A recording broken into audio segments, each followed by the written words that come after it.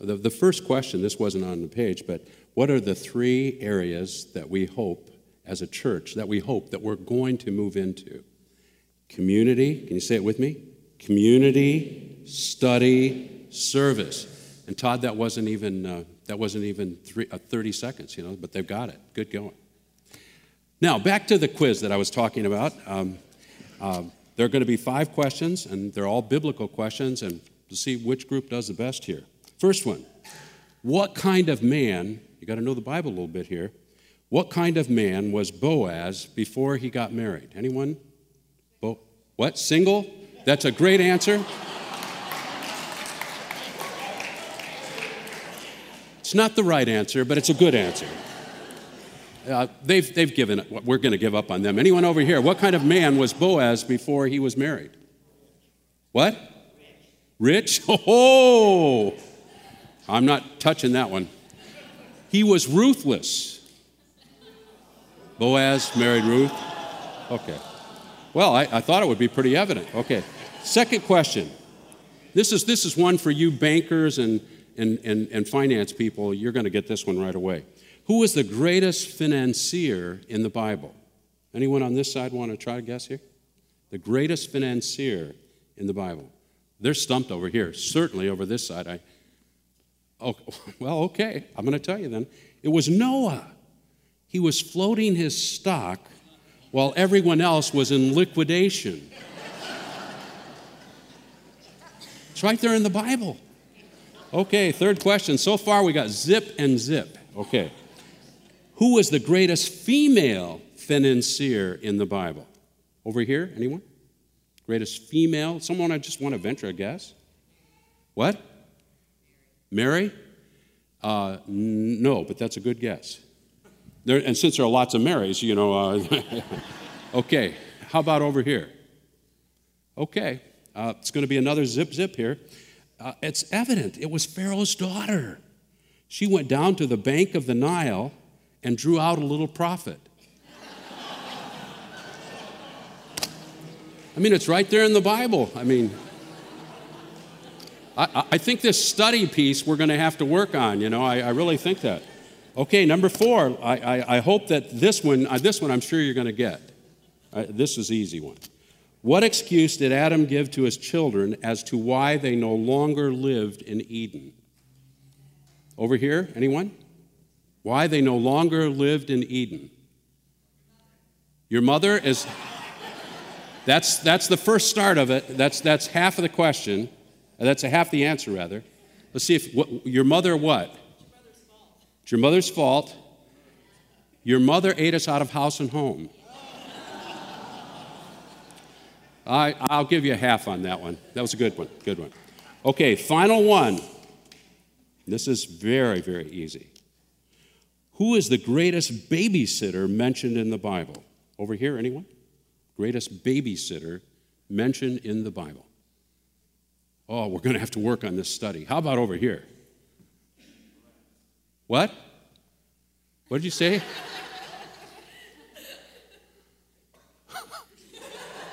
I know it's a half-baked answer from you, buddy. Okay. It was David. David, of course. He rocked Goliath into a deep sleep.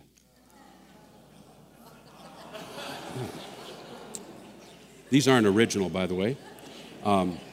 It's probably not a better story or a better known story in all the Bible than the David and Goliath story. We learn that from the time we're kids, and yet it's loved by people of all ages. How often have you heard it used, even in the secular world, where if it's could be a political campaign or it could be a sports event, and they say, well, since that person is an underdog and he wins against all odds, it's like a David and Goliath story. Well, today we're going to continue this series of messages which Scott began last week, After God's Own Heart. And in that, we're going to be looking at the life of David.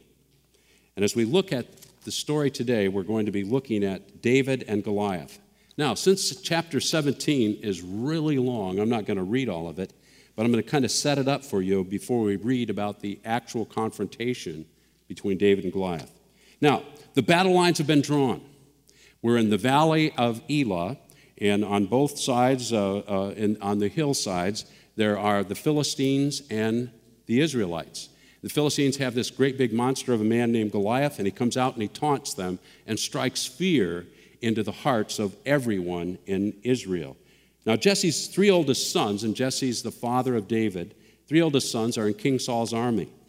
David is traveling back and forth.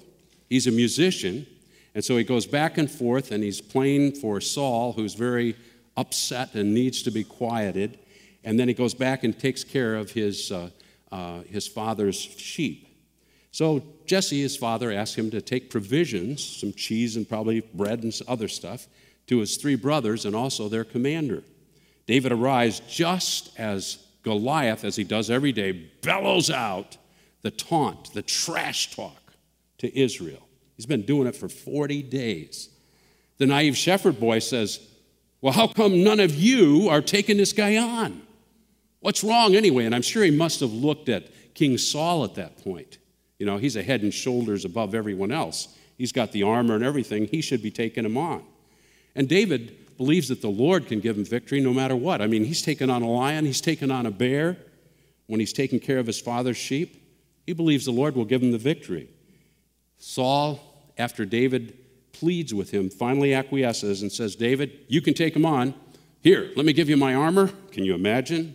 David, probably a 14, 15-year-old boy with this armor on. He can hardly move. He gives him his helmet. He gives him his sword. And it's amusing. It's not going to work. So David takes it all off, and instead he takes his shepherd's staff, and then he stops in the brook at the floor of the valley and selects 5 smooth stones, which he puts in his shepherd's bag or pouch. In one hand, he's got his staff, and the other hand, he's got his sling, and that's where we pick up the story in verse 41. So we're looking at 1 Samuel chapter 17, beginning with verse 41. Listen now for the word of the Lord. Meanwhile, the Philistine, who is Goliath, with his shield bearer in front of him, kept coming closer to David. He looked David over and saw that he was only a boy, ruddy and handsome, and he despised him. He said to David, am I a dog that you come at me with sticks? And the Philistine cursed David by his gods. Come here, he said, and I'll give your flesh to the birds of the air and the beasts of the field. David said to the Philistine, you come against me with sword and spear and javelin, but I come against you in the name of the Lord Almighty, the God of the armies of Israel, whom you have defiled. This day the Lord will hand you over to me, and I'll strike you down and cut off your head. Today I will give the carcasses of the Philistine army to the birds of the air and the beasts of the earth, and the whole world will know that there is a God in Israel.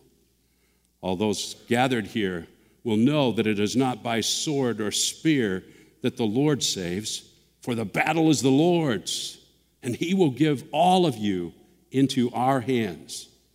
As the Philistine moved closer to attack, David ran quickly toward the battle to meet him. Reaching into his bag and taking out a stone, he slung it and struck the Philistine on the forehead. The stone sank into his forehead, and he fell face down on the ground. So David triumphed over the Philistine with a sling and a stone. Without a sword in his hand, he struck down the Philistine and killed him. May God add his blessing, understanding, maybe some new thoughts, and some application upon the reading of his word today. Please join me, if you would, in prayer. God, I pray that you would now take this story, which is familiar and maybe even time-worn for some of us, and I pray that it would come alive anew. And may we, as we hear this story, realize that you are the same God and you have the same capabilities. It's in the name of Jesus that I pray. Amen. We find that Goliath, the Philistine giant, is a seemingly impossible foe. I mean, it's even ridiculous as we try to picture the scene. I mean, he's a mountain of a man. I mean, Shaquille O'Neal, who used to be a center and in the NBA, or Yao Ming, who was also a center, would have had to look up, literally look up to Goliath. Listen to how Eugene Peterson describes him in The Message. A giant nearly 10 feet tall stepped out from the Philistine line into the open. Goliath came from Gath. He had a bronze helmet on his head and was dressed in armor, 126 pounds of it. He wore bronze shin guards, carried a bronze sword. His spear was like a fence rail. The spear tip alone weighed over 15 pounds. Goliath had played havoc with the emotions of the Israelite army. They couldn't imagine being able to stand against that monster of a man. I mean, Saul was shivering in the shadows. He was as frightened as everyone else. When Goliath trash-talked each day, they were paralyzed with fear.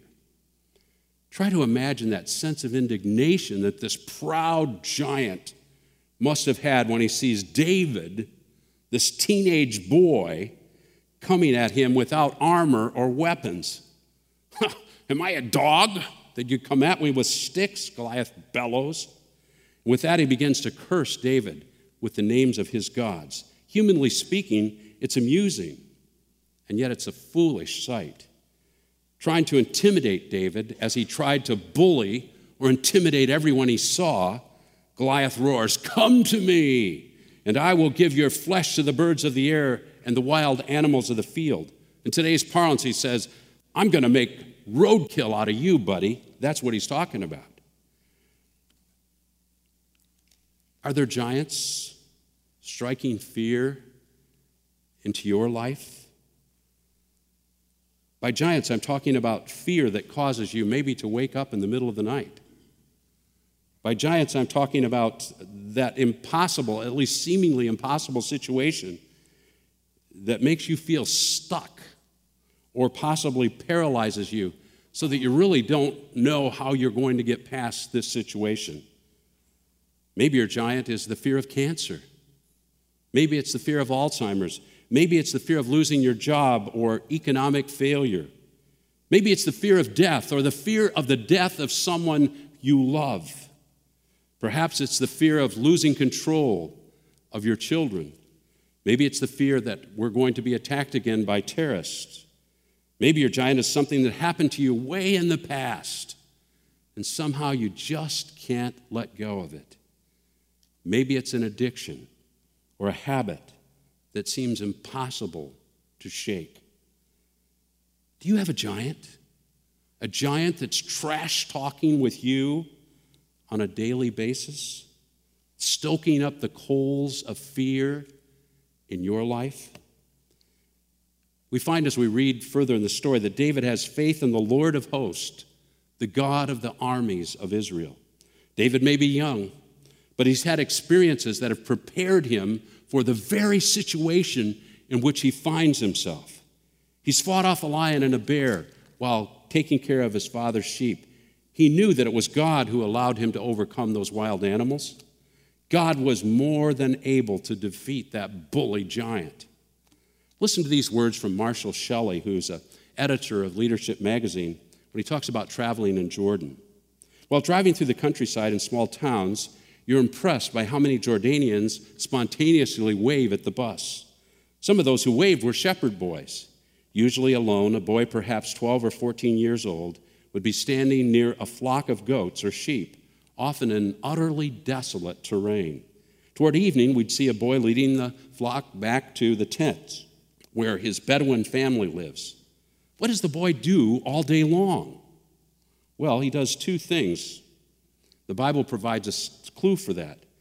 One such shepherd boy who grew up not far away, named David, must have spent his time singing songs and throwing rocks. Day after day with the sheep, there would be lots of time to make up songs, which he did, and there were endless supplies of rocks. Interestingly, those two skills, honed by hours of solitary practice while watching his sheep, provided crucial in God's plans for him. His musical abilities were put to the service of the king. And the rock throwing? That skill, of course, led David to a stunning victory over Goliath. As I traveled the landscape of the Holy Land, I pondered those rocks. They're everywhere. easy to complain about or overlook. Yet for David, they were the raw material that God used mightily. We find that in courageous fashion, the lad shouts back to the giant. He says that while Goliath may have on armor and weapons, he comes in the name of the Lord of hosts, the God of Israel's armies, whom Goliath has defiled. David confidently then states that the Lord will deliver Goliath into his hand. And not only that, but the Philistine army will be defeated, and all the earth will know that there is a God in Israel, and that the Lord does not save by spear and sword. Then with that confidence, the lad says to the giant, "For the battle is the Lord's, and he will give you into our hands." Can you imagine how David's brothers must have felt at that point? Oh no, there goes our little brother again, spouting off, and we're going to have to live up to this. Or can you imagine how King Saul must have felt as he stood up to him? Or can you imagine how Goliath must have felt? No one had talked to him like that for a long time. That was a problem. Would you have the courage to speak to your giant with the same kind of bravado and confidence in the Lord? Oh, the situation in your life is different, to be sure, but we're talking about the same Lord, you know.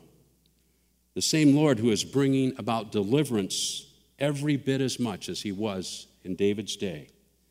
As you face your giant and the seemingly impossible situation that may be yours, do you believe that God has the power to bring you deliverance? Using David, the Lord defeated Goliath that day. I picture David's words as infuriating Goliath, and he starts lumbering toward him, and you can see it happening. You know, it almost feels like there's thunder after each step he takes. As he quickly runs, David then sprints toward him, toward the battle.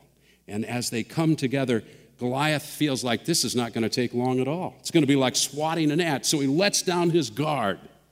He thinks in just a few moments, I'm going to be dissecting this kid. As he sprints toward the giant, David reaches into his bag. He pulls out one of those 5 smooth stones which he had carefully selected from the brook. And when he was close to the overconfident giant in a way that he had practiced thousands of times, with all of his might, he lets the rock fly. And just at the time that he thought he would be dissecting David, the rock struck Goliath in the middle of the forehead. In shocked disbelief, his eyes glass over, and he falls face first to the ground. There's a stunned silence in both camps as David confidently walks up to him, pulls out Goliath's swords, and then with 2 hands, it was such a big sword, he finishes him off. Suddenly, thunderous cheers come from the Israelite army, who with newfound courage charge after the Philistines who are fleeing in fear. The God of Israel won a great victory that day, defeating the impossible giant. It's one of those building blocks of faith, not only for David, but for the people who would follow after, even to us who hear the story today. While certainly the David and Goliath story is one that we may have learned when we're children, it has special significance for us, no matter how old or how young we are. Now, it's important that for any story like that, we take it in its Old Testament setting. But then it's also important that we bring it to today. As people who place our faith in great King David's greater son, Jesus, we also must look at the rest of the story. David's God, the Lord of Israel, sent Jesus Christ as Emmanuel, that is God with us, to be with us in all the situations with all the giants of our lives. He's the one who has set the example of how we're to navigate life. He's the one, this Jesus, who is willing to die on a cross so that we might be forgiven for our sins, so that we might experience abundant life in the here and now, and that we might have hope as we peer into the uncertainty of the future. The rest of the story also includes the revolutionary news that we are now indwelt by the third person of the Trinity, the Holy Spirit, for all of us who claim Jesus as Savior and Lord. That same Holy Spirit who was with David that day when he defeated Goliath, who was with the early believers in the early church in the book of Acts, who's been with people and given them courage since the time of the Bible, is present with us right now where we are. That's the rest of the story. Far from the latest self-help fad, this same Holy Spirit can help you and me defeat the giants in our lives. In this wonderful story that we've delved into today, it's never about David and what David has accomplished, even though people would be singing about his exploits in just a few days after that. It was always about the Lord of hosts, the God of Israel. And dear friends, for you and me, as we battle the giants unique to each one of us, it's never about us. It's never about how many prayers I pray, how many worship services I attend. It's never about how many times or how many hours I log in service. All of those things are important for us to grow in the Christian faith. But it's always about the risen and the reigning Lord, who through the power of the indwelling Spirit can make us more than conquerors. As you confront the giants of your life, I challenge you to call on great King David's greater son. I can't promise you that there's going to be a spectacular victory in the same manner that David defeated Goliath, but I can promise you, through the presence and power of the Holy Spirit, that Christ will bring you strength and he'll bring you deliverance. And let me go a step further. Sometimes we need other Christ followers to be alongside of us, helping to rescue us from the giants that we face. That may come in the form of praying with someone else. After the service today, we have a place over here by the cross where if you'd like to pray with someone, you're welcome to come and do that. It may come by being in a one-to-one relationship with someone, and we can help you be in that relationship. Or it may come by being in a small group. It also may come by coming to one of the pastors, one of the elders, to a trusted friend, and telling that person about your giant, and asking that person to pray with and for you and be alongside of you. And likewise, as we approach the exciting challenge of Vision 2020, it is God who will help us meet the challenge, that wonderful challenge that is before us. He calls us to come together with the same kind of faith and the same kind of courage as David did when he faced Goliath. In Psalm 27, David would write, "The Lord is my light and my salvation. Whom shall I fear? The Lord is the stronghold of my life. Of whom shall I be afraid?" David was speaking from experience. He knew what it was like to take on the giant. Oh, dear friends, God wants to be your light, your salvation, wants to be your stronghold, driving out fear and defeating the giants of your life. Please join me in prayer. God, thanks for this time that we spent together today. Thank you for my sisters and brothers here. Go with us now as we leave this place and scatter out into the world. Help us to continue to feel knit together as your community of faith. Help us as we go and have fun together, spend time together in this celebration. And then, God, go with us this week that we might be heralds of hope to the world in which we live. And where there are those who have giants that they're facing, give them the courage to be like David, to depend upon you, maybe with the help of others, to give them what they need, to be their stronghold, their deliverance, their victory. I pray all of these things in the name of Jesus the Christ. Amen.